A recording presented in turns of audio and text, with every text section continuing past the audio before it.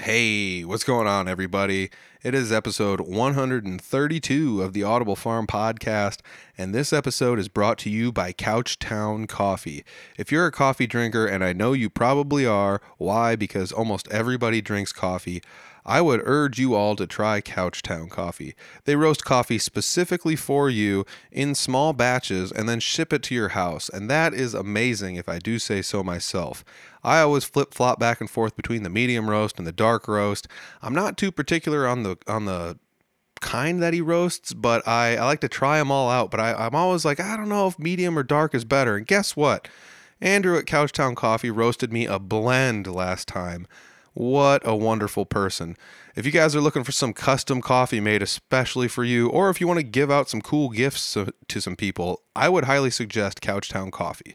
So hit them up, www.couchtowncoffee.com, find a coffee you like, make an order, and when you do make an order, you can get some coffee shipped directly to your house and save 20%. How do you save 20%? You enter the code word Audible Farm. The code word Audible Farm, when you make a purchase, just say, hey, I heard the ad on Audible Farm and I want to save 20% because I want to try your coffee out. And because Andrew is so awesome and Couchtown Coffee is that good, they'll take 20% off your order just for you. So check them out, www.couchtowncoffee.com. This episode is also brought to you by Broken Strings. Broken Strings for Iowa. They've got a goal of giving one guitar to a student in every single school district in Iowa. That is 367 school districts, one guitar for each school district. And that is such a great deal because what they're looking for is students that might not be able to express themselves the way they want to, or students that might not have a way to get a guitar any other way. Maybe it's financial troubles, maybe it's just they don't know where to go to get these guitars. And Scott has started a not-for-profit company. That's Scott Kirkhart, musician from Iowa, has started a not-for-profit, and they're looking for donations. They're looking for any sort of attention they might be able to get. So if you want to just support them by liking the page, that's great. If you want to support them by making a monetary donation, they're going to have shirts for sale at their next event. If you're looking for, maybe donating a used instrument, maybe you're looking to donate some money, there's all sorts of good stuff like that you can do. March 27th, they have an event. Look on their Facebook page. There will be a link in the description section. And the event, all of the proceeds are going to the Broken Strings Foundation. It is a not-for-profit. I mean, that's probably my favorite part about this. This isn't done so somebody can make a bunch of money on the side. This is all done so Scott can live this dream that he has to give a guitar to a student in every school district in Iowa.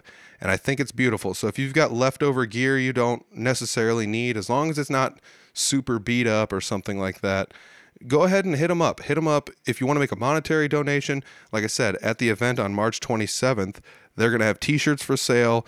I believe it is a ticketed event, but all the proceeds go directly to Broken Strings Foundation. So Broken Strings is near and dear to my heart. I am not directly involved, but I am very indirectly involved in what's going on there, and I love the cause. So I urge everyone that's a musician to check it out. Even if you're not a musician, I urge you to check it out. It's for a good cause. So thank you very much, Broken Strings.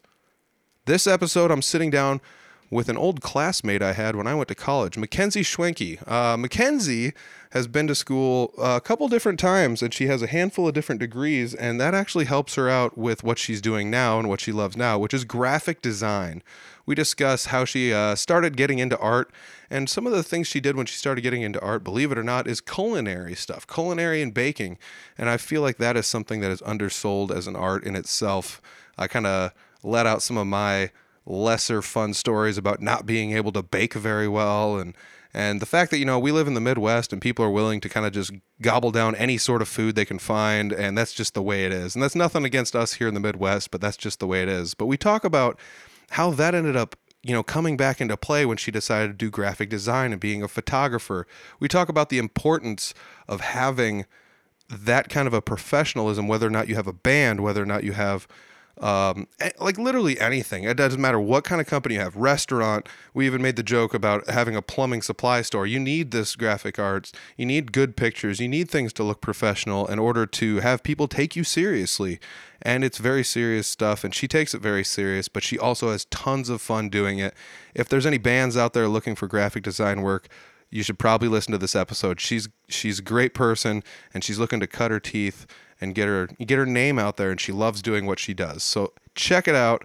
I hope you guys enjoy this episode. Mackenzie's an old friend of mine. This was fun to catch up because we haven't seen each other in I guess it's been about a year or so, maybe even 2 years. We haven't really seen each other, but it was kind of nice to sit down and talk with an old college friend. And believe it or not, even though I went to college at an older age, I did make a couple pretty good friends there, and it's pretty awesome to know that these people are going out into the real world doing what they love. And Mackenzie's no different. Like I said, graphic design work, it's amazing work. She's just starting to get everything launched, and it's really fun to see her doing the things she's doing, because I can do some graphic design work, but it's not very good, especially when you start comparing it to people who are actually trained in how to do it, and then you think, oh, yeah, it's worth it to pay somebody to get something done right. So if you're looking to get something done right, if you're looking for album artwork, if you're looking for photos for your business, photos for your band, if you just need a logo for something, hit her up. And if you know a graphic designer, don't be scared to pay them money, because they will make sure that everything looks good. We talk about all sorts of stuff like that in this episode, and it's a great one. We had a fun time sitting down chatting, and we didn't even cover all the topics we wanted to talk about, which means that Mackenzie's just going to have to come back on the podcast another time. So I hope you guys enjoy this one. It's episode 132 with Mackenzie Schwenke. She is a graphic designer. It's the Audible Farm Podcast with your host, Peter Stockdale.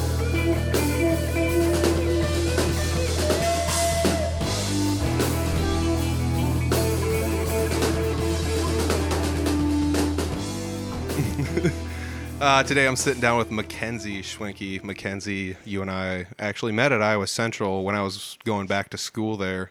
We met in an accounting department, which, believe it or not, doesn't really you wouldn't think it leads yourself to be musical, I guess. Why would you run into somebody that's like artistic or musical in an accounting degree type deal? But believe it or not, here we are. And I've ran into a couple people that are musical and do accounting stuff in my life, which is kind of mind blowing. There's not many of us, but I feel like the ones that are kind of special or whatever. So elite group. But it was one of those things when we met, you were doing accounting, but you already had a couple degrees under your belt. Mm-hmm. And then the degrees that you had were culinary and baking, yes. Which, believe it or not, I mean, that's something we talked about before the podcast, is how there's a lot of art actually involved in doing those kind of things. And that's something that's undersold. Before the podcast, we went out to eat, and nothing against where we went to eat, but it's not like they fancied the dishes up or anything, I mean, they still look nice and whatever, but but there's like a big difference between going to places that they just add, oh, we'll just put flakes of parsley around there. That's good enough. And then you go to actually good restaurants where people put in a lot of effort into this food. And I love going to places like that and seeing the art behind it. If you go to really fine restaurants like we did when I was in culinary, a lot of them were they were plated so perfectly, and everything had a purpose to it and a place to it. And if somebody that was next to you got the same thing, it looked identical. There's so much art in culinary that people don't realize it and they don't appreciate it, because especially around here, you don't really see that many places that actually put that much time and effort into their food every day. But yeah, and it's nothing against the Midwest, but in the Midwest, we're kind of just give us a bunch of cheap food and we'll eat it all. Mm-hmm. And the more, the better, but yeah. It's buffet style stuff, or I'm going to go get barbecue and just pile it all on here and I'm just going to eat it all down. And nothing against, I'm not throwing barbecue places under the, but sue him. Just kidding. No, that's one of the other things I'd think is not just the artistry and the presentation of the food, but there's also a lot of art that goes into actually properly balancing the ingredients in the food. Yeah. Where I don't know, we went out and got some food at a Mexican place before we did this podcast, and I just slathered it all with salsa. And then when I was eating, I was like, I put too much salsa on this, but it's not like you can just scrape it off, so you don't want to because obviously when culinary, we study a lot of the fine dining, we're talking 3 Michelin stars, which is the best of the best. when they rate Michelin stars, the 3rd star is considered like people make trips specifically to eat at this place. And there's some of them because they do like, 30-course meals. Like we're talking like, oh gosh. But each one, some of them, they purposely make it so it's not going to taste good. Which at first I was like, what the heck? Like, why would you do that? Like, you're in culinary, like your point is to, good food, right? Mm-hmm. But the reason that they did it was because they showed you, here's something not good. And like, so you learn to appreciate the actual good food. And like, here's what like good food is supposed to be like. And, there's just, oh my gosh, there's some crazy chefs out there. I actually got Chef Thomas Keller, for anybody that's like into food and stuff. Chef Thomas Keller, he's one of the best in the United States.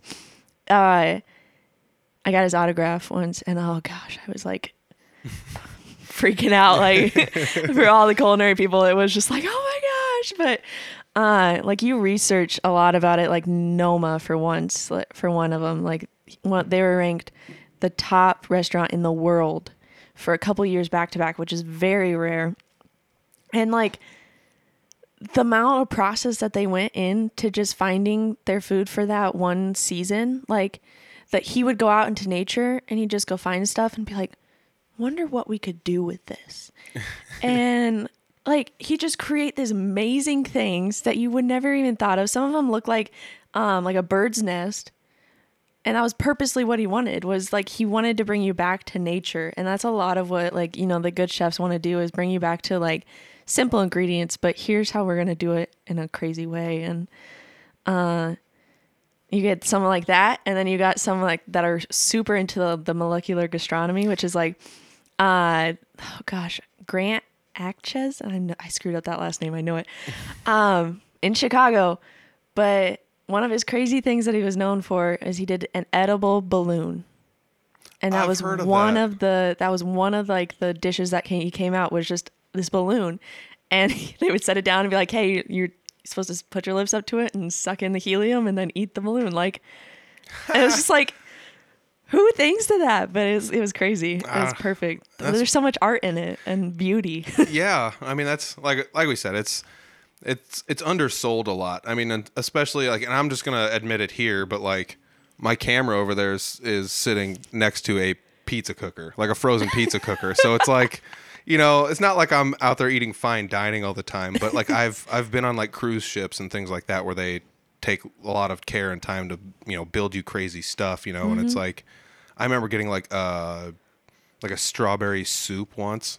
And it was just like, like who would do this? And then you eat it and you're like, this is amazingly good. And it's when I order stuff, because it's like, even if this is gross, I can throw it away and no one's going to get mad. And I already paid for the meal anyways. So just take a shot, and that's some of that stuff where I think a lot of people don't ever consider, food being an art form. And that's something that I guess I underappreciate too as a Midwesterner mm-hmm. too. Like I said, I eat frozen pizzas and stuff and I'm okay with it. Or like, like a box of mac and cheese here and there. And it's like, man, it's whatever, The other end of that is I don't have kids. So if you have kids, a lot of times they're just like, I'm not eating mac and cheese ever again in my life. I don't want to see a box of, I don't even see anything that's blue and in a box anymore, so. Oh gosh, I was going to say something. That's the best part about the podcast is sometimes it just kind of, you just forget what you're saying. And sometimes I interrupt the guest, unfortunately. Well, like a lot with like food. Oh gosh, what was I going to say? Well, let me ask you this. Okay, you asked me. When you decided to go to school to do culinary stuff, was that like your first choice, or like did you grow up thinking like I want to learn how to make crazy meals and do and mix stuff that people might not think of mixing, or like work on presentation, or no. Was it just kind of a thing you chose and you decided you liked it, or so what? Growing up as a little kid, if you would have asked me when I was like a 5th grader or whatever what I wanted to do, I wanted to be a veterinarian, because I love animals. Mm-hmm. I still do, obviously, since I have a dog that is flooding my news feed. That's all I post about. Sorry. Sorry, everybody that follows me. But I can't exactly quite remember what led me to wanting to do culinary, but I think it was around high school when it was more baking that I wanted to do. And I loved to bake. I used to just make cookies whenever I wanted to, cupcakes whenever I wanted to. It just was like, you know what? Today sounds like a good day to bake. Like, so originally I just wanted to do baking, but then I was like, you know what? The culinary side is going to be really good too.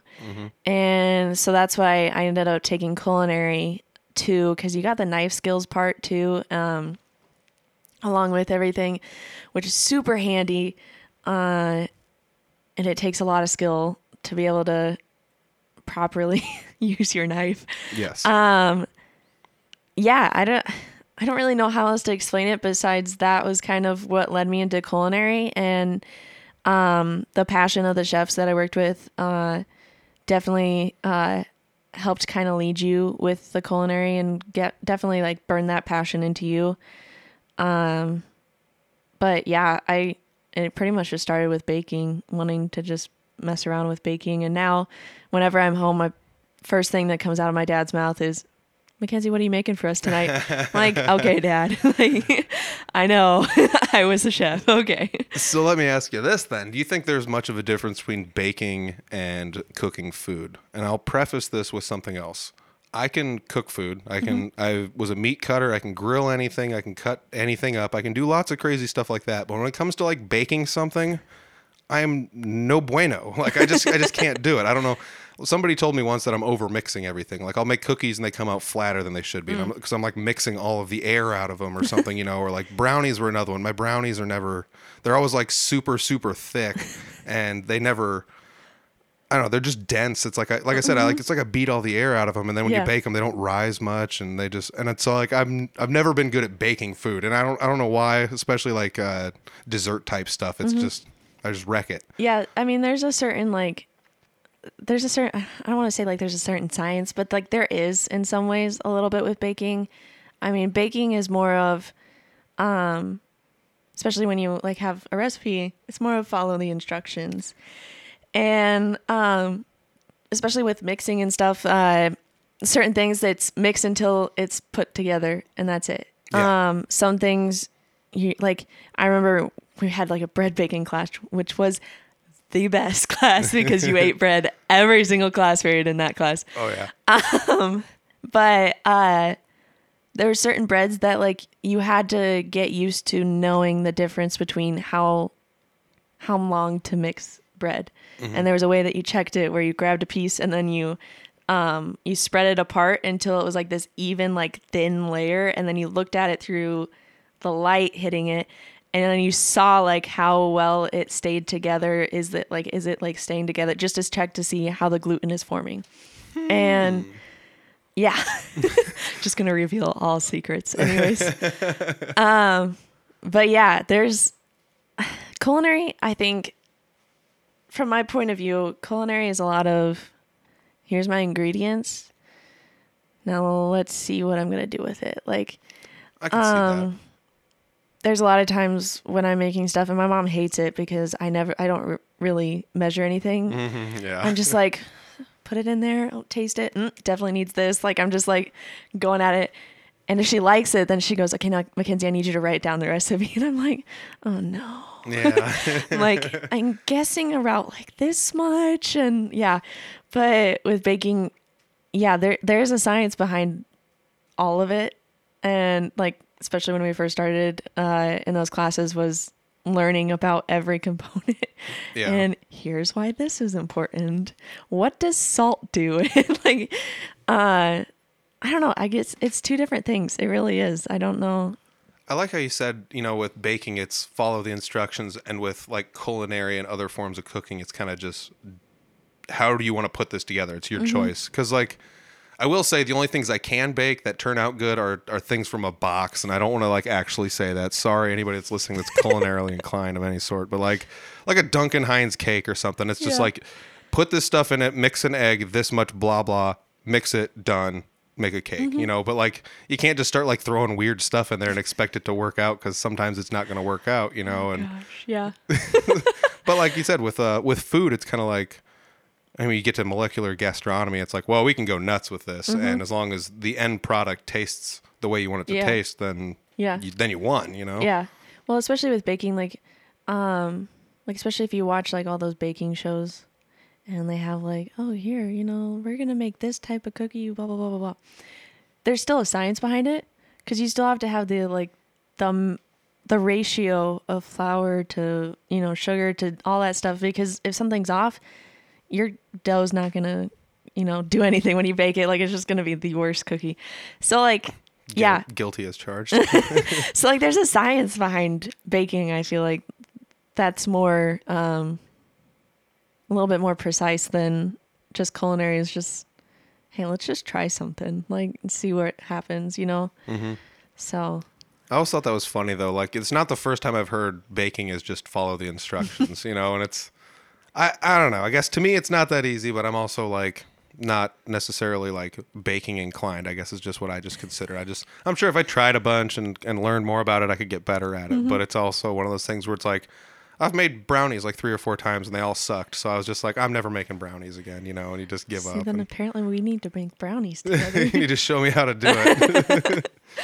So it's pretty crazy that like you started out going with baking and culinary, and you graduated with a degree in that. I remember you telling me, did you intern in Chicago? Yes, I did for 2 months. I recall you telling me some interesting stories about that. Do you have any like off the top of your head you remember?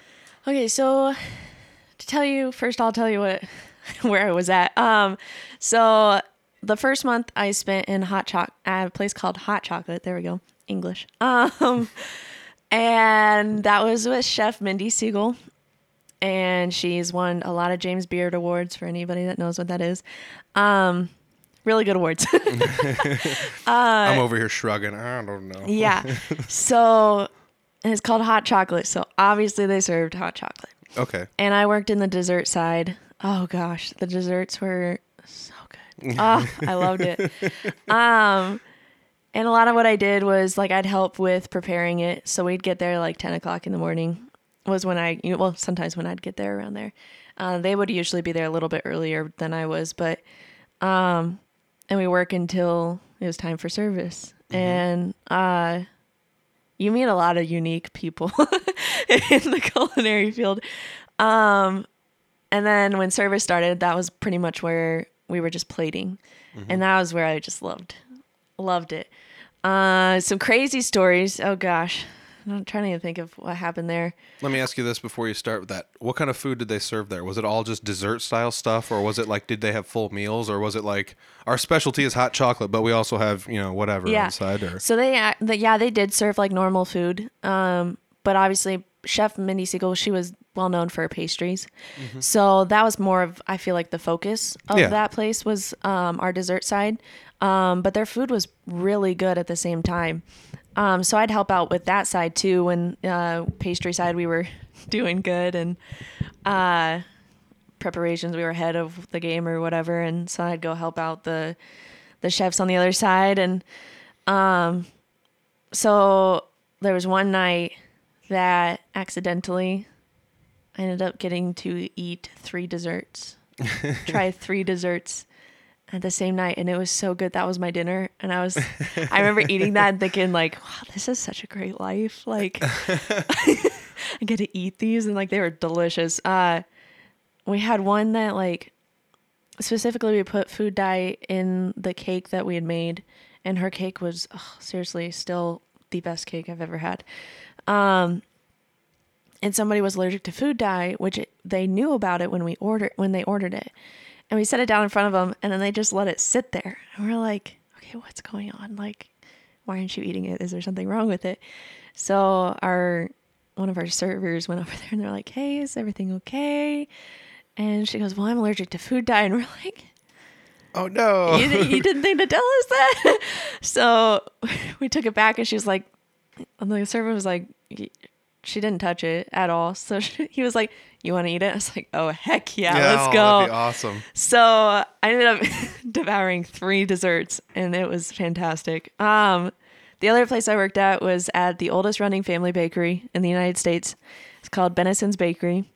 I actually knew the guy that owns the bakery because his cousin was my shop teacher in high school.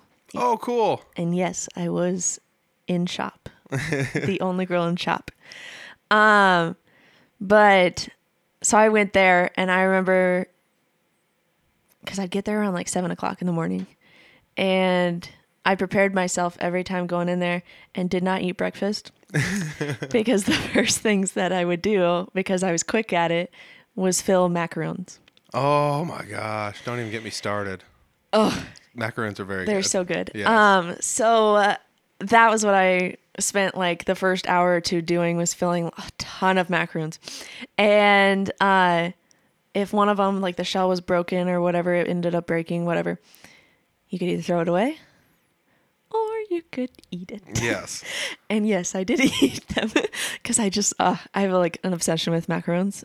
They're so good. So there's the weird thing. If people don't know, like, you can go get macaroons at a store, but I've been to a couple bakeries that make them, and it's like light years better. Even if the bakery's not world renowned or anything, Yeah. it's just like these fresh macaroons beat the pants off of something you can buy in a store. And if you've never had one, they're like almost crispy but delicate and like kind of, I want to like say soft yeah, they're and, like- soft at the same time. Yeah, it's hard to explain, but they are so good. Oh gosh. But like you said, like sometimes you can, like, if you're kind of like all thumbs, you might end up like smushing them a little bit or cracking them or like, you gotta denting them. They're very delicate, and Yes. but oh my gosh, they're so worth it.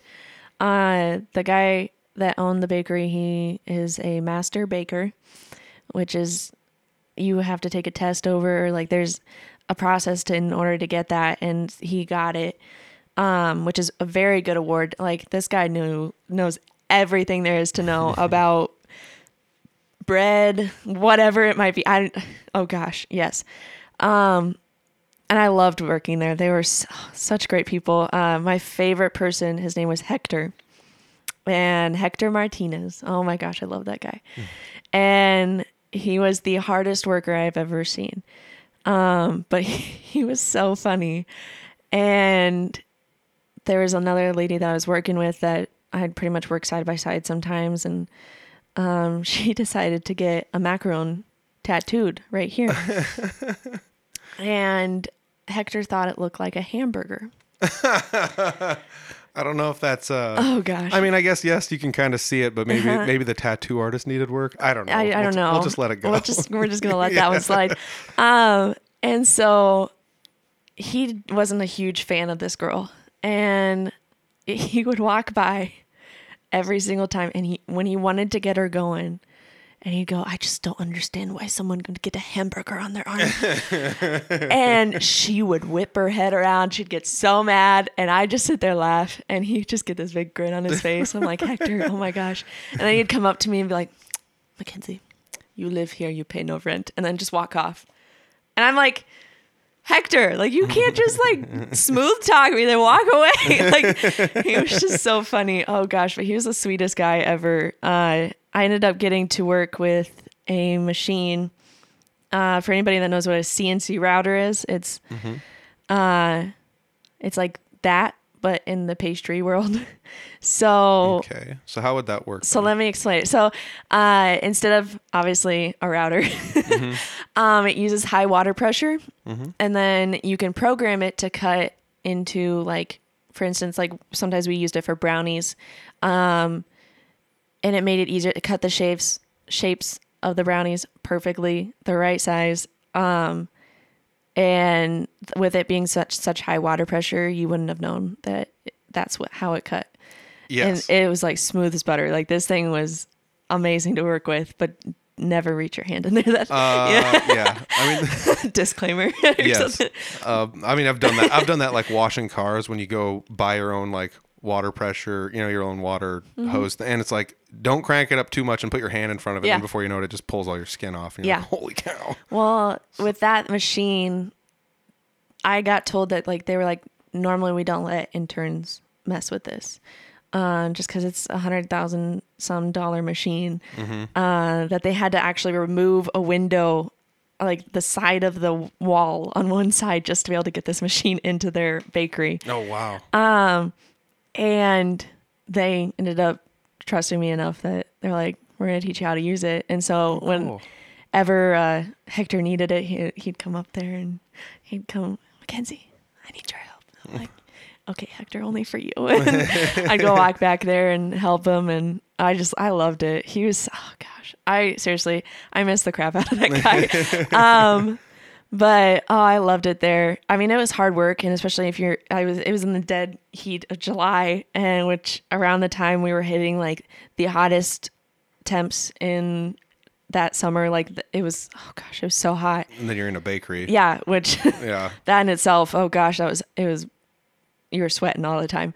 But we had so much fun, and I mean, it was hard work, but it was so much fun. And we'd crank up music, and sometimes we'd be dancing while we're working, which then I'd forget that we had cameras that are video recording us as we're working, and they're putting it on their website.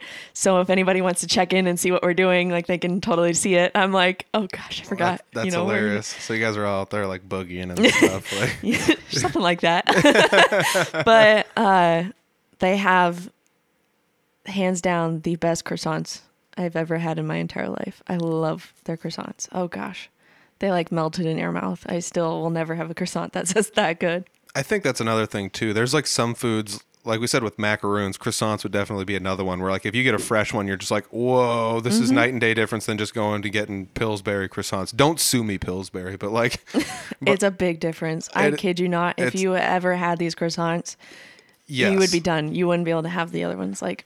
The craziest thing I had once was a chocolate croissant, and it was just like, what? Like, why would I ever want a chocolate croissant? But when you get like a good one, you're like, oh, I get it now. Like this is almost just dessert, you know? Yeah. Like it just flakes apart. Well, they did a whole bunch like different flavors. So like some of them they would wrap like around chocolate, like sticks that they had, and they would wrap it around there, and they'd wrap it around some like spinach stuff and ham and cheese, basic stuff, but.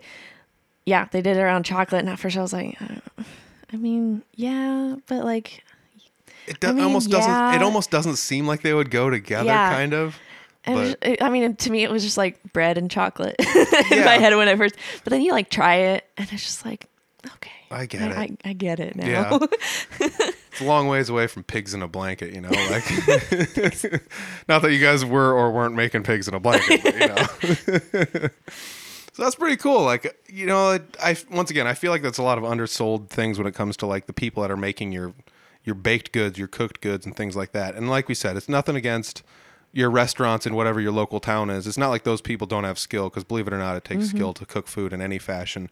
I'm sure you've run into it just as much as I have in your life, that there's people that just don't have the ability to cook food. They're just not good at it or whatever. Kind of like me with baking, So like, that's one reason I'm never just like, this bakery sucks. Cause it's like, well, at least it came out normal, and mine doesn't even work. So I'm never going to like undersell, somebody. And there used to be a bakery here in town that would bake stuff, and they would have fried food and things like that. Like donuts and things of that nature. And, I always just, it always just kind of intrigued me. And it's, my mom never, when we were growing up, she'd like bake cookies and do brownies and things like that. And they weren't like bad, but it wasn't anything that was like super great. And then you find out that like, she just hasn't done it a lot. And now that she's retired and she makes cookies and stuff, it's like, oh, these are dynamite. It's like, cause she has the time to just, I'm bored, I'm just going to make cookies, and then you start to figure out how to do it better, and I always thought that was weird. Cause when you think about baking cookies and things, you always think of like your grandma or whatever, and then it's like, is this something that's like a lost art? And I think some of it just has to do with taking the time to get good at it too, so. Yeah, and finding the right recipe. That's true. I remember seeing a post on Facebook where they were like, they made like 12 different cookies, and then like all of the cookies had slightly different recipes, and they explained we're like, this one looks like this because it has more baking soda than the rest, and this one looks like this because it has more salt in it than the rest, and et cetera, et cetera. And that's, once again, that's something that I wouldn't know hide nor hair about, but you haven't gone to school, you would probably understand it a little bit better than me. So. Yeah. Oh yeah. Yeah. So you do that, then you decide that it's maybe not the thing you want to do. Maybe not for like a living, maybe not for life, but it's definitely something you have in your back pocket that you can always come back to. So that's one of the important things I think about. Yeah. Going to school, and even if you don't like doing what you went to school for, you can still utilize it later in life. Because we went to school for accounting, and then afterwards you went back to school again, and you're a graphic designer, and you had some photography stuff. And we actually talked a little bit how at the beginning of this, maybe before we started doing the interview, but we talked about how your culinary degree actually came in handy when you were doing photography stuff for the school. And I thought that was a cool story. So let's pop that in here too. So for our photography department, sometimes we get called into just different businesses that are like, hey, we need pictures. We need updated pictures. Can you come out here? So like we did it for salon ones, like, but this one was a little bit different. It was for Buford's because they're revamping their menu, changing some stuff up. For people living across the state, Buford's is a steakhouse restaurant kind of place. Yeah. And it's not just a steakhouse, but I think they were called Buford's Steakhouse. Was the deal. And I think that, I don't want to like end up saying the wrong thing, but I think that they're kind of going away, trying to do something a little bit refreshed and new. And at one point in time, they remodeled the whole place and they were changing it all up. I remember that. So they called you guys in and they were like, we need pictures. What do they need pictures of? Yeah. And so like this semester, I haven't been able to take a photography class. It just never didn't fit in my schedule. But my teacher, Rochelle, she was like, hey, feel free to stop by, hang out with us, whatever. And I had modeled for them in the past. So sometimes I'd go in there and just look nice for them. And so this came up and she came up to me. She goes, hey, I think this would be really great for your portfolio. If you came out, bring your camera, we'll take some pictures, put it in your portfolio. I'm like, cool, great. Talked it out, got out of my one class for a little bit and went out there. And at first I was like, yeah, we're going to take some pictures. And then I see a plate of food and I was like, okay, I need to fix this. So I started adjusting some things and then that just turned into, okay, Mackenzie, we have this plate of food. Can you plate it? And so instead of me taking pictures, I pretty much spent the whole time plating and making things look nice. And it was actually a ton of fun for me. That was like my favorite part about the culinary, the baking, was plating because there's so much art in it. It's kind of fun to just, smear stuff on there. And so it was like a ton of fun. I was just sitting there, like they'd bring a plate to me and she's like, so she's like, here's like this fish. What do you think? What do you want to put it on? And I'm like, okay, get me this. And like, what does it normally come with? Oh, it comes with this sauce. Okay, let's just smear it, do something like fun with it. And then I would get called, hey, Mackenzie, can you come look at this plate and like fix it? And I'm like, yeah. So I come over there. And so at one point my teacher just like walked over and she was like, I love you. I'm like, I love me too. Like, thanks. Like, which is kind of funny because it was like nobody else had that culinary experience. And with having that culinary experience, I could be like, yeah, I have some ideas for it. Let's sprinkle some cheese over this part. Let's fix that edge. Let's clean that up, And while like photographers, they are known to like, they're taught like to, hey, try to, fix the scene, make it look nice. But I think with food, it's a little bit different. And I think they were almost scared to touch something because, I mean, you touch a sauce and you put it in the wrong spot, like it's permanently there on the plate, Yeah. Or you like touch it and it's like, oh, I smeared it all over this thing. And you can't really like wipe salmon off to make it, or like something like that. So yeah. So I think that was definitely kind of an eye-opening moment for me. I was like, oh, cool. Like my culinary side of this is really going to come in handy with this. Like, and I love getting to incorporate both of them into one central thing. And, yeah, I just thought that was like really interesting how the two ended up overlapping and like it wasn't really planned. Maybe Rochelle. I'm thinking that's Rochelle Green. Yeah. Green Door Photography in Fort Dodge. Yes. Yes. Does actually very good work. Yes, I knew somebody that interned there for a while. It's if anybody's looking for someone to take pictures, I'd recommend it. So she's great. I love her. Yes, she's a very nice person too. So but yeah, it's like one of those things. Maybe she knew that you kind of did some of that and could help out more, but it's also kind of interesting that it's like blind luck that happened like that, And like it definitely wasn't really planned for me to play at all. Like when I got there, I got there a little later than everybody else because I had to go to my first class for just a little bit, check in on our project that we were doing. And so I showed up and everybody had their stuff all set up. And so pretty much I was going to go around and take pictures from a different perspective, from whatever I found, saw, whatever. And then it just turned into me plating. Yeah. Which I was like, it's fine. I didn't get pictures, a ton of pictures, but I was like, it was definitely fun for my creative side it was kind of a break from the everyday normal class schedule to be able to just go out there and have some fun, mess with some food, play with my food. The other cool thing about that was, like, I guess it depends more like on who is going to be the management and how they do stuff, but like they could see the way you're orienting stuff and be like, we're going to copy this. Yeah. And now we're going to have all the food come out like this. Cause now that we have like a better idea of how to do it, or a different way of doing it that might be blah, blah, blah, blah, blah, like, cause you're more trained in it than maybe just some random person that's like, well, let's just throw it down here and take a picture. And it's like, well, if we just did these tiny little things, it could actually be so much small things that you don't necessarily notice, but it can make a big difference. Yeah.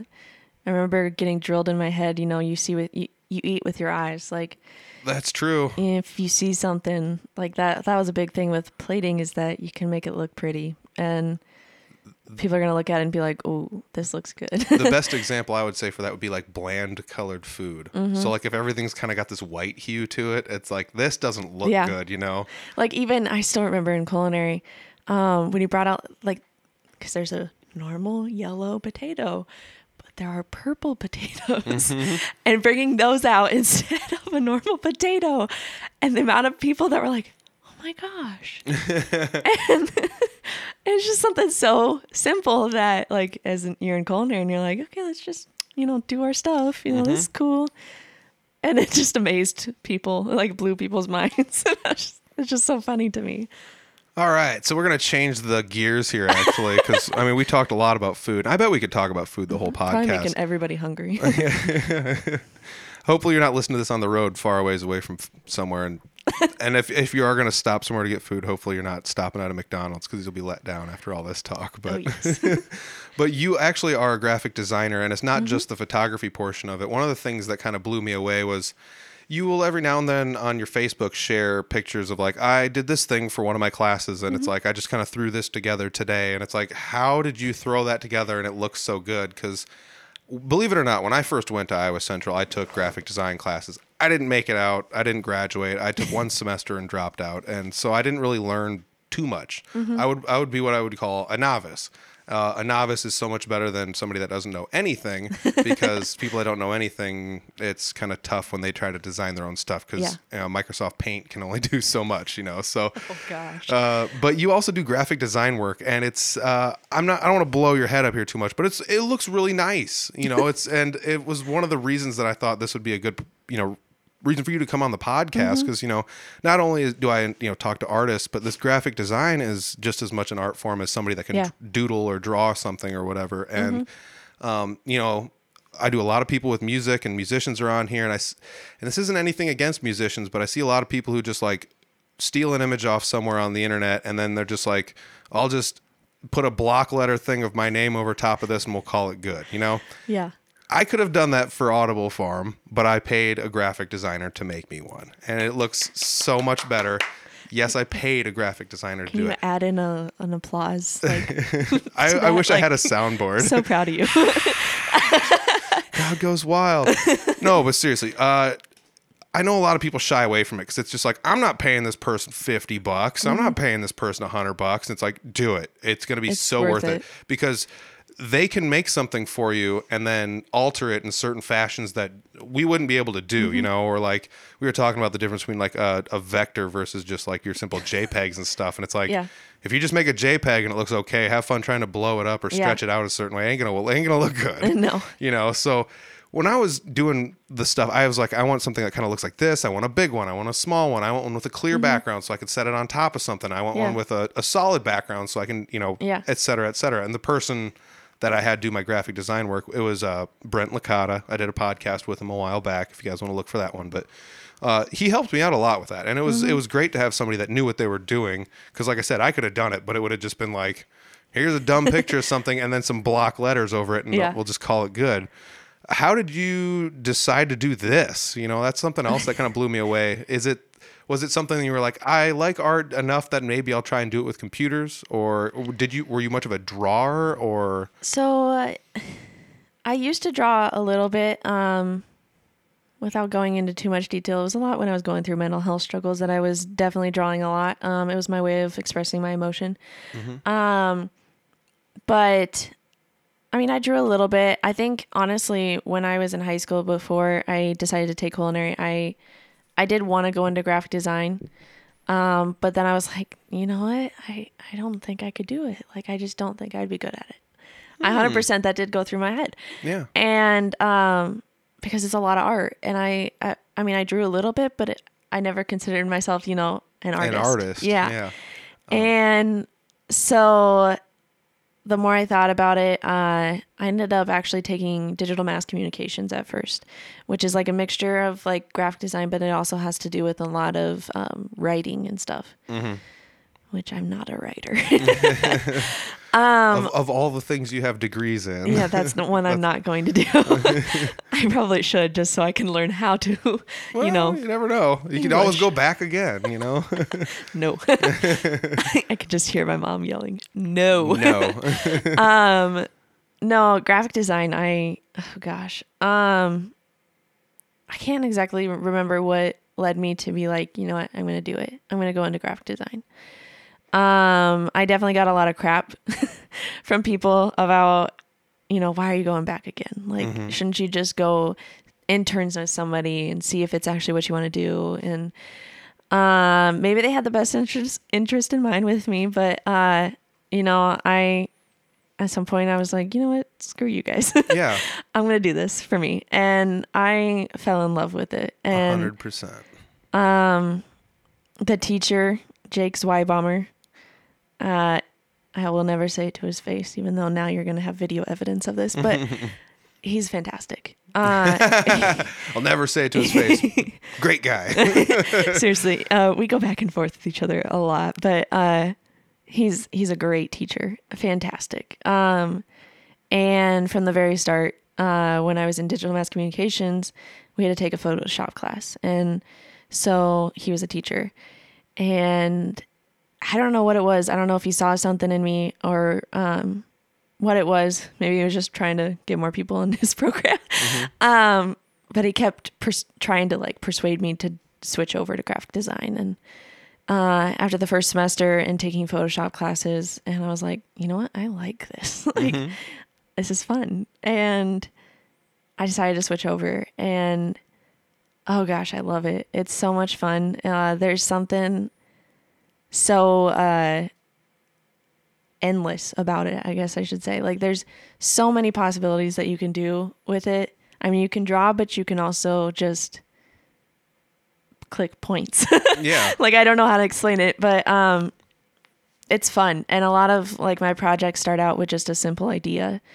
Like my one that I recently just posted, I had to do a series. It was for our art show that's coming out here in like the next month for the semester. And I did a series on mental health because mental health is a huge thing I'm passionate about. And I like to do things that I'm passionate about.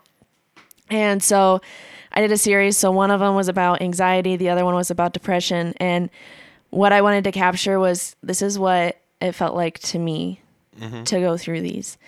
And I wanted to get that sense of, the storm that's going on inside of you, the exhaustion with it, like all of it combined into it. And looking at them now, I seriously am in my favorite pieces just because I have so much heart into it and passion in it. And I feel like if people really look at it, they'll see that. And yeah, you're talking about the difference between a vector image and a normal image. Go to a graphic designer. I can't persuade people enough that it's so important. First of all, you're going back to you wanted different options. Especially with my classes with Jake, when he's teaching us, he's always make sure you have different options. Here's what it could look like if you did it on that, whatever it might be. We did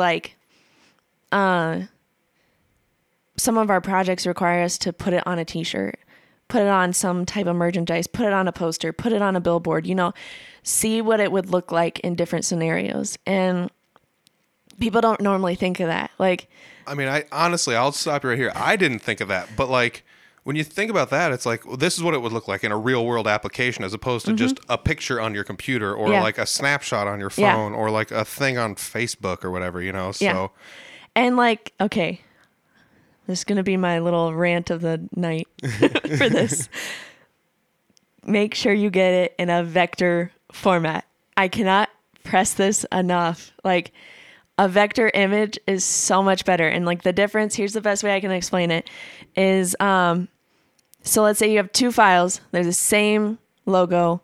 One's done in Photoshop. One is done in Illustrator. For those of you guys who don't know, that Illustrator is really well known for logos is a big thing that we use it for. So Photoshop is done in pixels pretty much. Yes. And so you save it as a JPEG. You save this one as a vector file. Yeah. And let's say, they were 2 by 3 inches, both of them. Well, you wanted to use this as a giant poster that you want to put at this big event that you have. Yeah, you want to stretch it out and put it on some giant canvas thing that you're going to... Yeah. So your vector image is based off of points, lines, curves, a way that they come together. You scale that up, it's still going to be the same whether you scale it as big as you want it or as small as you want it. It is still going to look the same. You do that with a JPEG or PNG or, whatever, a pixelized image. Now think of like, you take like a normal size image and then you try to like stretch it out, how pixelated it's going to be. And that's what it's going to be like. So a vector image is so important. Yeah. And having it professionally done, whether you know it or not, like, our job is to be creative, and we're huge, like, creative people. And you give us that chance to be creative. It's sometimes one of our favorite things to do is when people can give it's sometimes a headache, but when people come to us and they're like, hey, we need a logo for this. What can you create? Like, I follow like a ton of different graphic designers, in in different pages and stuff. And I just look, that's half of what I see on my like Instagram, whatever it is. But I'm absorbing all of that. And I'm taking in like pieces. I'm like, I really like the way they did that. Yeah. Let's change it a little bit and do this. I like the way the word sat on this. I'm going to borrow that, but I'm going to put it on something else like this that I liked. And and then I created this. And if we slam them all together, now I have a piece that I created, or not me, but you, so. But we're definitely creative. And like, if you look at some logos and the way that they have hidden things in there that relate to that product that you wouldn't have noticed really, or you wouldn't really have thought of, like, I'm smiling really hard. And I'll tell you why. If you have any Audible Farm stuff, look at the pick that the pig is holding. The pick is actually, it says 3FB on it for Three Finger Betty, which was the band I was in and still am in. But it's one of those things where, like you said, these people can hide stuff in there and do stuff where you're just like, that's a neat thing I never would have noticed. And bada bing, bada boom. Yeah. And we're willing to work with you. If you have an idea, a general concept of what you wanted to have it look like, give it to us, but also be willing to listen to our feedback. That's another thing that's a big thing, is like people sometimes have the idea in their head, and then when they tell a graphic designer, we might look at you or try not to look at you in a like kind of dumbfounded look, because it's just like, that would not look good. Like, we know when things are going to look bad. If you get a good graphic designer, we know when things are going to look bad, and we'll tell you. But you got to be willing to listen to it. And the clients that are willing to listen to it, they're some of the best clients. Is they're willing to listen to your feedback, and we're willing to listen to you. And we put our name on this, so we want it to look good. Yes. And so we're going to tell you if it's not going to look good. Well, another thing you could do would be like, I want it like this, and it's got to be like this. And you're thinking, I can do it like that, but it would look better like this. So what you could do is make the thing that I want, and then be like, I also thought it might look cool if we did it this way. And you can show them that as well. And they're like, oh my gosh, like I would have never thought of that. And so when you put the two side by side for them, they're like, that's insanely cool. I want the one that you made Yeah. because what I thought of is actually now it doesn't look as good compared to the other one, you know? Yeah. And once again, if I wanted to like draw this thingy or whatever and make it, and it's like it looks cool or whatever, but like what if I wanted to like make it from landscape to portrait? And then it's like I got to start all over. I don't know how to do any of this stuff, you know, but like someone like you could be like, well, here's what it looks like landscape. Here's portrait. Here's a big one. Here's one with a red background. Here's one with white Yeah. lettering. I mean, you could just give me like 20 options, you know, and Yeah. it's not like it's no work for you, but it's a million times less work for you because you know what you're doing than it Yeah. would be for me. And we have like generally we're already probably thinking of ways for you to have different options. Like definitely. So recently for one of my projects that our teacher gave us is to create our own logo, our own brand. And I've been sharing this. I shared it with you, obviously. But a lot of people point out my glasses is a huge part of my identity right now, apparently. The amount of times I get comments about my glasses. And I'm Step like, aside, Sally Jesse Raphael. That's a reference most people won't know. Maybe, I don't know. but as soon I'm like, you know what? I had this idea just popped in my head. I was like, let's just put my glasses in my logo. And so I decided, I actually found a picture because I got these at iBuyDirect. So found a picture that was of the glasses of the front and then like did an outline of it and then made 3 different copies of it. And since CMYK, for anybody that knows anything about like printing stuff, so you have RGB and then you have CMYK. Yep. So CMYK, you cyan, magenta, and yellow. So I took the 3 different copies, made them each cyan, magenta, yellow, and then placed them together. So when you're looking at them from a distance, they almost look like they have like a gradient or blend on them that kind of makes it, you'll see like it flow through different colors. Because like when you print stuff, that's how they print off the different colors, is the mixtures of the different colors in order to make whatever color you're wanting. But so when I put them together, and depending on which one I bring up to the front, it's going to change the color and the way that it flows together. Nice. So Once again, I mean, that's way above my pay grade. It's something I wouldn't think of. yeah, but like you can't really see it from when you're just looking at it normally. But if you actually look at it detailing, you'll see different lines of the pink and the blue and the yellow flowing together. And, That's cool. and I was like, it just popped in my head. I was like, you know what, I'm going to try it. And ended up falling in love with it. And then I put the Illustrator pin, which to most people, it's going to be known as the calligraphy pin. Yep.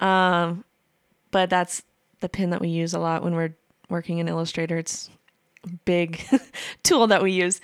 So I was like, you know what? I'm going to make it look like my glasses are just barely unfinished and put that pin in there. And then Believe it or not, that's in there so well that the first time I saw it, I was like, oh, these are neat. This is a cool logo. And then the second time I looked, I was like, oh, and I noticed it was in there. And so like, it's not like it's hidden, Yeah. but it's in there well enough. It's disguised and it's not like blatantly obvious and like sticking out like a sore thumb. And Yeah. that's once again, an attribute to a graphic designer being good at art, you know, and like Yeah. knowing how to blend stuff together. Oh yeah. It's actually been a ton of fun. It's really weird because sometimes with logos, it takes me a little while to come up with an idea, but, with just having that random thought of, let's just do my glasses, you know, that's part of who I am, you know, and people seem to identify, when they see me. So I was like, you know what, let's just put it in my logo. Let's change it up. Let's do something fun. And I'm like way ahead with the process of creating my logo, which is really weird. And normally my teacher, because I ask like 1,000 questions to him because I know this is my last semester, so I'm absorbing as much as I can from him. And he was like, I really like what you're doing with this. I was like, Yes. one. Yes. But yeah, no, I'm planning on I got stickers, Yes. which I got to get you one Yes. whenever they come in. But And I'll get you some stickers. yes, Do but a sticker trade. yes, I love graphic design. I love it so much. It's so much fun. So let me ask you this. Like if you're creating something and the teacher, or let's say you're taking a consignment from someone, they're like, make me a logo. And that's all they say. Is that more difficult than if somebody has an idea? I mean, like we talked about, if somebody has an idea that's so specific that's like, you know, it won't work, but it still gives you enough of an idea to start something, I would assume, as opposed to somebody that's just like, I'm just throwing something out there. Like, I got a Mexican restaurant, make me a logo. And it's like, oh, okay. Like, where do is there like a toughness as to like, I don't know where to start on this one, or if you have like an idea of where you're going with it? Honestly, well, if somebody doesn't have an idea, they just know that they want it for whatever business that they have or whatever it is that they're going to use it for. I guess for me, I would ask questions about who they are, learn who they are as a person. Like what I would do for myself is different than what I would do for you. Makes sense. We both have different personalities. We both have different, lives, I guess. And so if I know the person, I feel like it's easier to tailor it towards them. But I think starting out by asking those questions, simple questions that you wouldn't necessarily think of, but like, hey, what's your favorite color? Like, yeah, whether you know it or not, colors are extremely important in your projects too. But definitely tailoring it to the person. And so like, even if you don't have an idea, like, hey, let me ask you some questions. Let me get to know you. Let's just sit down and talk and, get to the idea about, hey, what is this logo going to be used for? What's your passion behind it? That's definitely going to play into, I think, how you design that logo. If someone has an idea, I mean, it's nice to have that idea, but if they're so set on it, that can be a little frustrating for a designer and can be a little scary, I guess, too, because people don't necessarily want to appreciate graphic designers or artists, I guess, in general, in the terms of paying for their creativity. Okay, I would agree with that 100%. So there's so many, and I see it, and I'm not trying to like knock on anybody in the music scene, but I see it a lot in the music scene. Like I said, people, instead of paying somebody $50, will garble something together on their own and be like, this is good enough. And like, when I joined Three Finger Betty, our logo was a black rectangle with the text Three Finger Betty. That's all it said. And it was just like, we need to do something with this. So we paid a guy to do something with it. And he gave us 3 different logos. All of them were pretty different from one another because we gave him like ideas. And they were amazing, you know? And it's one of those things like, he kind of was just like, your band is this and it's maybe a little bit of this and maybe a little bit of that. So he gave us 3 different things to work with. And then that was the same thing with like working on the artwork for our latest album. It was like, we wanted to look kind of like this, kind of like this, kind of like this. And we gave him a little bit of a good enough direction where to go, but gave him enough free space to put his own stuff in there, So you can see a lot of those things from what we told him to do. And then you can also see what he kind of just took on his own and did it. Yeah, I promise you, from a graphic designer standpoint, if you have a bad graphic, we are hardcore judging you. I mean that in the nicest way possible and slightly joking, but honestly, it's we as graphic designers, I will say that like I love it for the fact that I'm a perfectionist, and when it comes to graphic design, it comes in great handy. Whether I am designing like a magazine spread, whatever it might be, we have to be perfectionists. We have to be able to spot something that's misaligned, something that doesn't look right. And trust me, like even going to restaurants and looking at their menus, I've actually looked at one and been like, this needs to be moved here. Like if I had a pen, I would have been like critiquing it because that's just the way my brain is. And it's been pretty much programmed now with being in the classes and stuff like that. But I mean, I don't think you're alone in that though. I think everybody will judge based on that to an extent. We might not go as deep to be like, well, obviously if you blah blah and put this and angled it a little bit this way, and then we're not doing that much. But like I said with the band things, if you're a band and you just have like a rando logo, like I said with the Three Finger Betty logo, like just white text on black, like nobody's gonna take you seriously. And it's not that like the end game is to make $1 million and be the most famous and look so professional and polished, but it goes a long ways. I mean, we're not going to name any names, but we talked about, I showed you a couple examples or told you about a couple examples beforehand of like logos that I saw that I was like, this isn't very good. And somebody's trying to use this as their logo. And it might not lend itself to what they're trying Yeah. to do, you know, or it might not look as professional. And like, believe it or not, even if you are just playing music or whatever, you might need a decent logo. Yeah. Like me, I got a podcast, and it's not like I'm Joe Rogan or anything, but it does help to have a nice logo, Yeah. believe it or not. Trust me, people are going to take you more seriously if your logo looks nice. Yeah. Yeah. I mean, I'll go back to the culinary thing. People eat with their eyes. People are going to judge your business by the way the logo looks. Yeah. And Yeah. coming from, because I work for Spin Market here in Fort Dodge, we do digital marketing. Oh, cool. So I design websites too for people.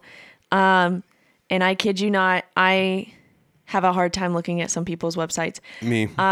Mine's Audible Farm's guilty of that. It's not very amazing. I can help you. It works. Dude, Let me help you. Dude, I went to school for that too and dropped out. But no, I mean that's something too though. Like something's better than nothing. But at the same Yeah. time, like somebody asked me to help them make a website, and I was like, I can make you something generic, but I can't make you something good. And like, especially with today's technology, anybody can have access to, there's so many programs out there where people can design their own websites, but just because you can doesn't mean you should. Exactly. And that's a huge thing, especially in working at Spin Market, is that sometimes people don't understand that there's a lot of things that people don't think about that we do.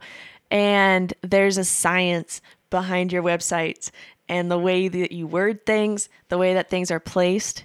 There's different programs that, like technology that we have, that we can tell where exactly they're hovering over the most. Where like your SEOs are search engine operators. I don't know. I'm not going to screw up the words. I'm probably screwing it up already. But the words that you use, like keywords, are going to put you on, is going to be the difference between page 1 of Google and page 37. Or even the difference between page 1 and 3 is like insane, or 1 and 2. There's so many people that will never ever click to page 2 of Google's. Oh, yeah. It's returns. So getting on mean, that first page is important. And especially like, for instance, like if you search, let's just say dental clinics in Fort Dodge, the likelihood of you clicking the last one compared to the first one is it's just, you're pretty much unlikely to get that client. Yeah. If you're the last person. And the last one could be the best one, and because of just how things are set up in algorithms, it might not end up being working in your favor at all, you know? So whether like the design side of things is extremely important. If things look nice and they look smooth and they look clean and they look professional, oh yeah, you're going to get my business. Yeah. Because they look like you take care of your stuff. Yeah. So there's a lot of stuff that goes into it. Man, we actually have covered an hour, and we haven't even crossed all of the things off of the list. I will say this at the end here, and if you're wondering how in the heck do I spell Schwenke, don't worry about it. All the links are in the description section. So I'm going to throw these out here before we get too much farther into here. But if you're looking for examples of what Mackenzie can do for you, she just started an Instagram page and a Facebook page to show like what she can do. If you're on Facebook, it's Schwenke Artistry. And then if you're on Instagram, it's schwenke.artistry. Once again, there's links in the bottom. I'm going to tag her in everything that I post and stuff. So it should be really easy to find. So if you're like, oh, I don't know how to spell it, I don't want to spell it wrong. Because believe it or not, I went to school with her for 3 years and I spelled it wrong. So, but yeah, so it's there. I'm assuming you're taking commissions if people want. Oh yeah. Okay. I would love to work with, I love doing creative stuff. So I will always take, new projects, new things to, Since this is mostly a music podcast, I'm just saying, bands, if you don't have a logo and you need something that looks a little bit better than what you have, I'm not going to judge anyone. And Mackenzie is actually a very nice person. She will not judge anyone. But if you want a logo, she can do something for you. Yeah. Maybe you have a buddy that you want to go with instead, but pay a graphic designer to make your stuff look professional. Yeah. And if you don't know one, here's a graphic designer. And like I said, it looks good.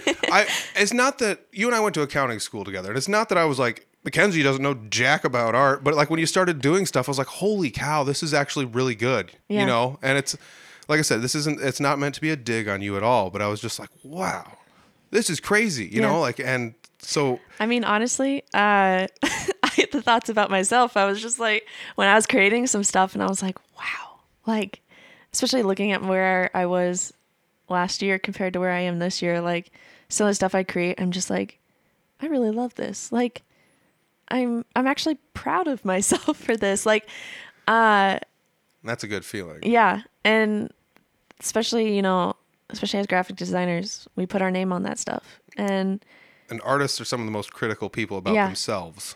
And if we're going to put our name on something, we're going to make sure it's something that we're proud of. Yeah.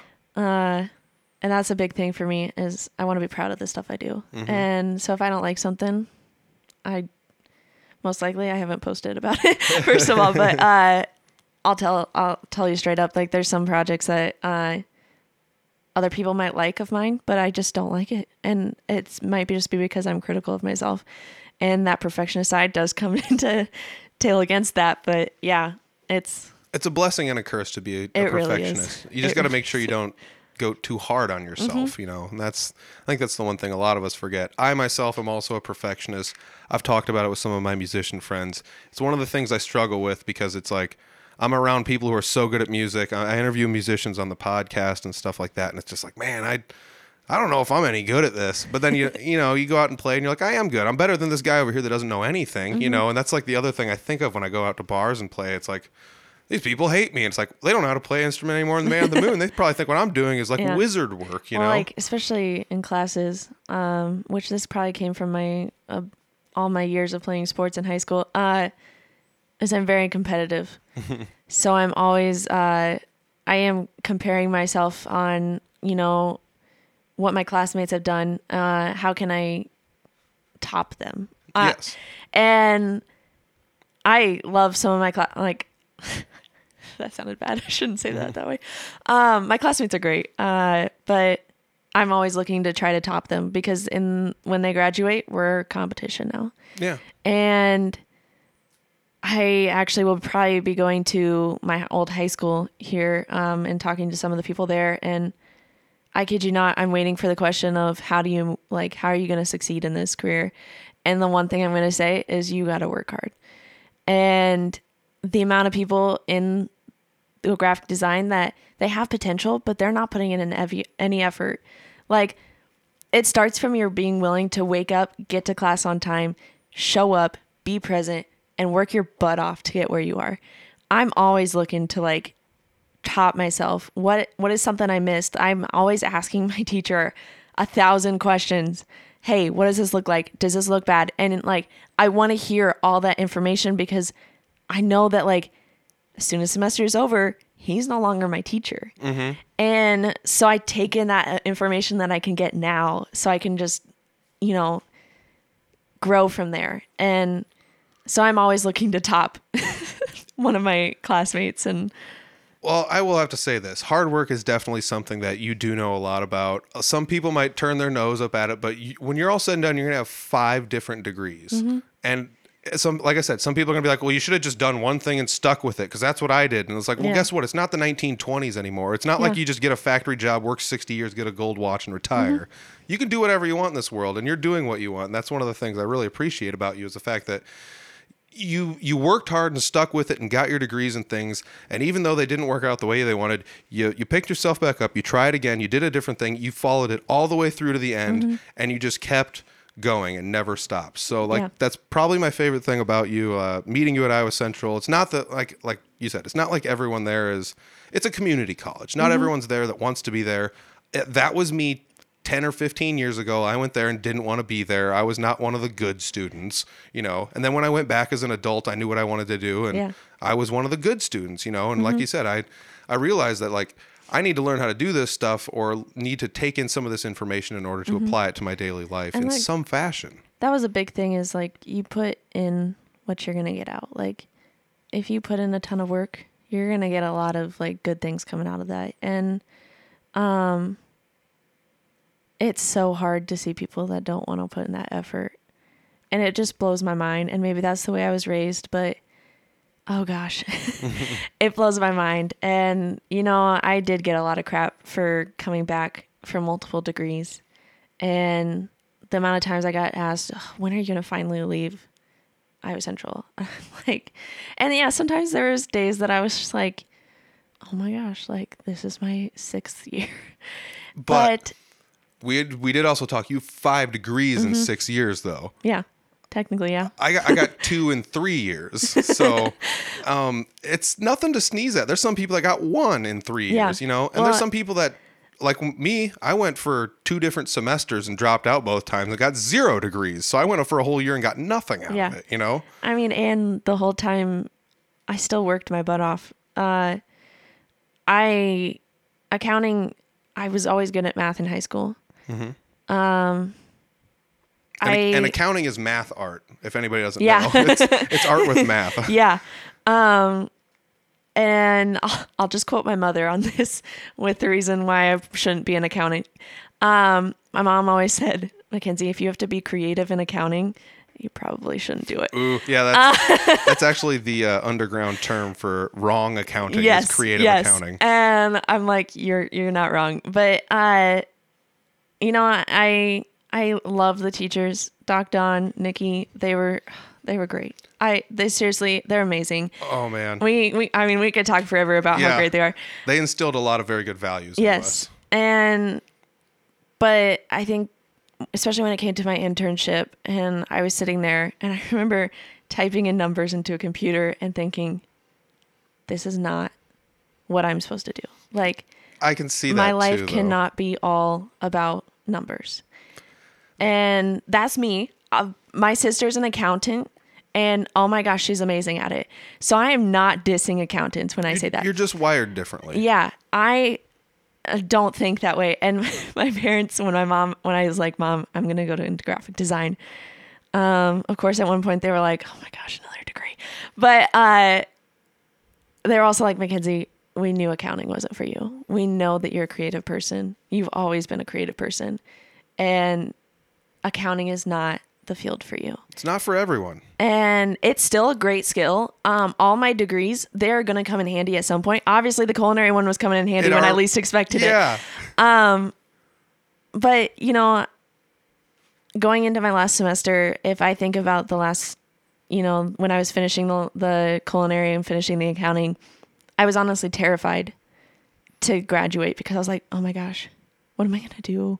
I'm actually going to have to do this every day. But now coming into my last semester with graphic design, I'm so like, You're ready for it. I'm ready and Yep. I'm passionate and I'm happy and I love what I get to do. You know, I have so much confidence and a lot of that I will give credit to Jake. He is such a great teacher. I cannot express that enough.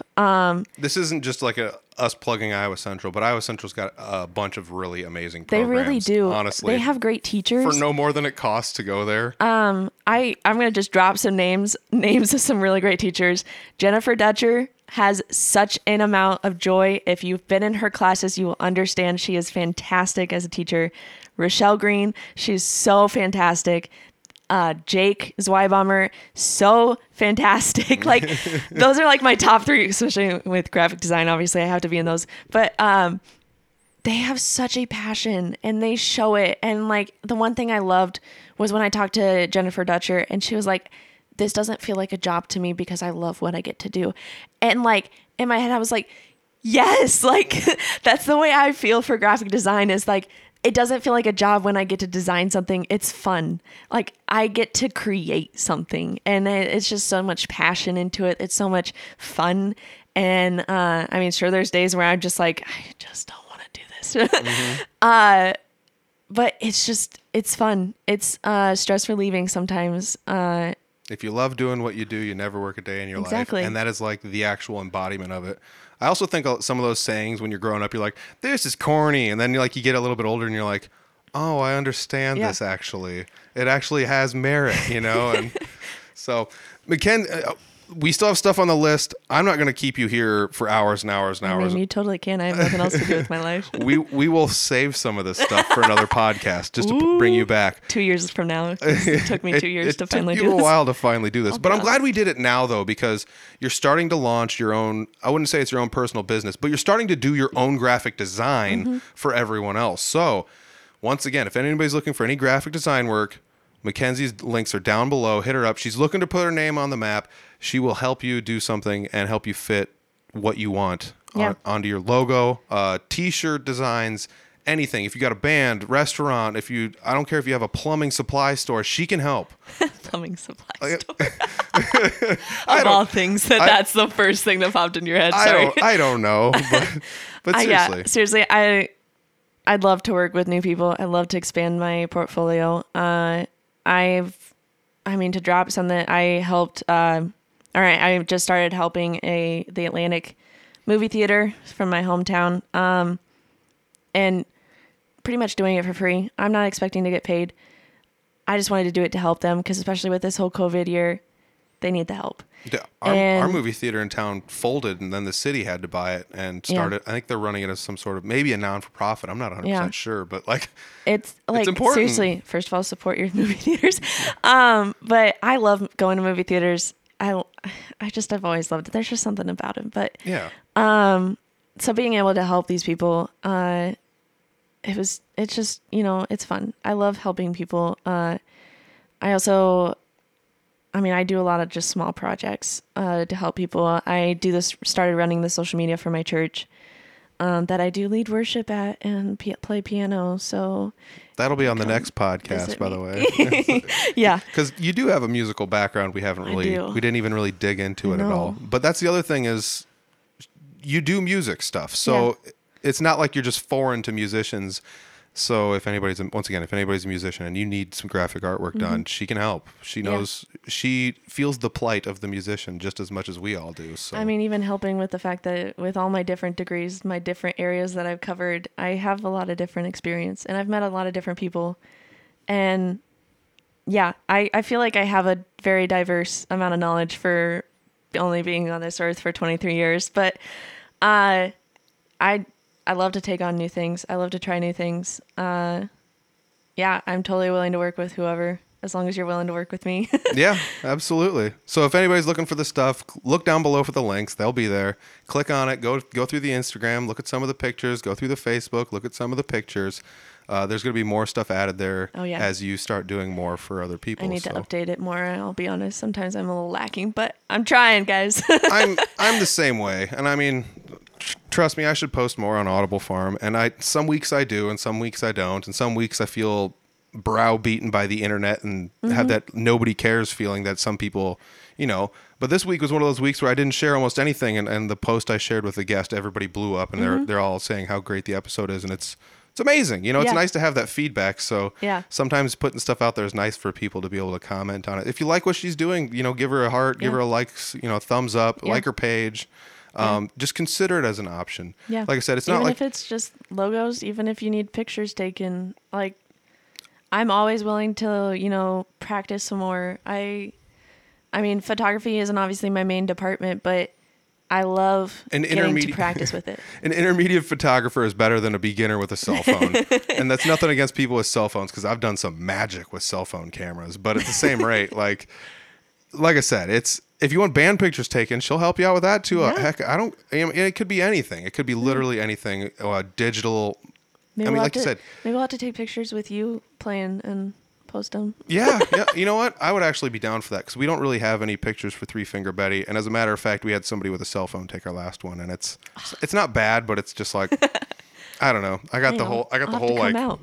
Like the Tommy boy like chin thing going on or whatever. But hey, let me out. Let me in it. Let's do it. I'm in. If anybody else is in, click the links down below. Mackenzie, thank you very much for joining me. I hope you come back and it doesn't take you 2 years to come back on the podcast. I definitely will be back. All right. I promise you. Thank you. Yeah. Oh, baby, that was a fun one. That was a really fun episode. Believe it or not, even though I went to school with Mackenzie for the better part of 2 years, and we had a lot of classes together, I still learned a lot about her in this podcast. And, some people might be thinking, why did you have somebody on here as a graphic designer? Well, I've had other artists on here before, and I believe that art is just as an important part of the music scene, of literally everything. Artists are undersold every single day. I don't think artists should ever have to work for free. I don't think they should ever be pressured to work for free. And that goes for graphic designers, photographers, artists, whether or not you're a digital artist or whether or not you're making actual paintings. I don't care if you're a musician, solo musician. I don't care if you do recording art. it does not matter. I think that this should not be something that is taken lightly in the world, because believe it or not, like she said so many times, like, you eat with your eyes when you're looking at food, and it's no different than with businesses. If you walk by a business and it's just got some, schmucky looking artwork, it's just like, man, this could be so much better, and it's not like we're judging anyone, but at the same time, everyone does it. We judge things based on the way they look, and graphic designers help out so much. Like I said in the episode, I didn't make the artwork for Audible Farm. Why? Because I could have made something, but it wouldn't have been anything very fancy. So I wanted to make sure it got done right and it looked good. So I paid a graphic designer to do it. And I've actually convinced a couple of my musician buddies to go about the same route and pay a graphic designer to help make them a logo.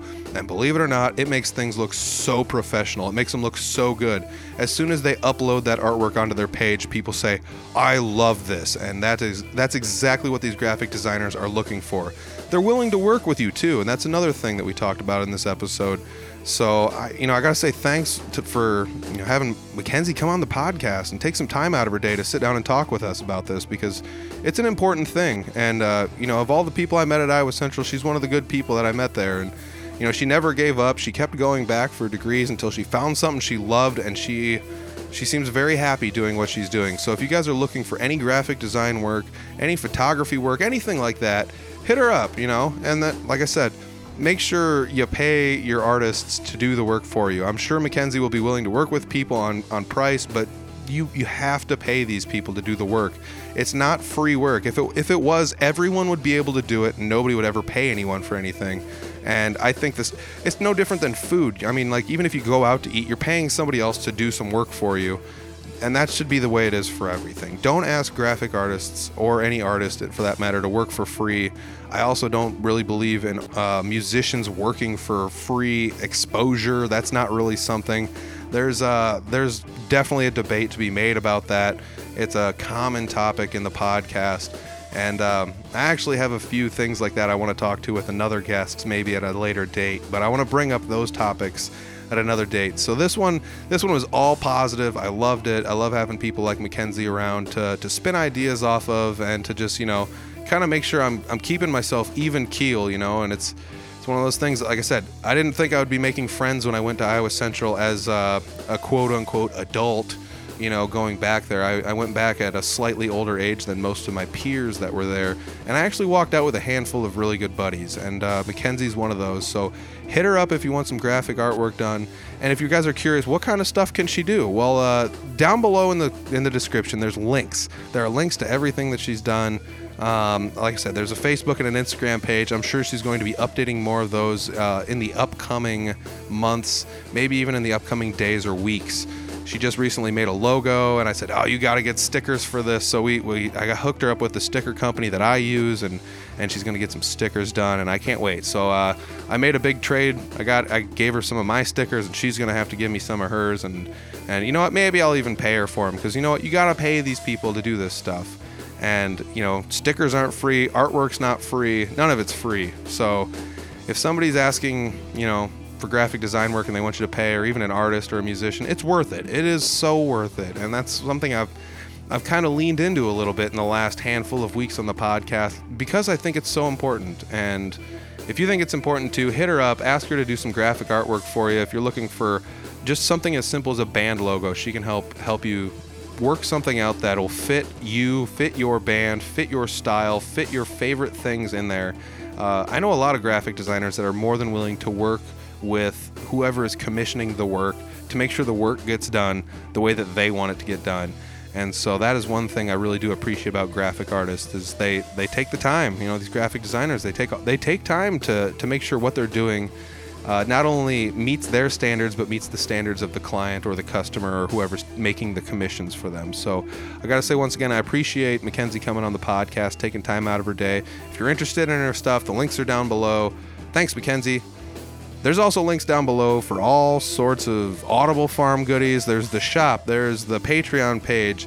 There's the website. From the website, you can find everything from the YouTube channel. You can subscribe to the YouTube channel. It's slowly growing and it's slowly getting bigger, so check that out. If you're looking for full video versions, they're available on the Patreon page. It only costs $1 a month. That's $12 a year. That's like a quarter an episode. That's all I'm asking for is 1/4 for every episode. And if you're interested in that, go for it. If not, it's cool too. There will be clips on the YouTube channel, and the audio version's always going to be free. If you're not interested in any of the merch or anything, or you don't want to purchase anything, monetary support's not the only type of support you can give. You can also give support in the fashion of likes, subscribes, shares, and this last week I got a bunch of those. So I really do appreciate everybody supporting and doing all the good things.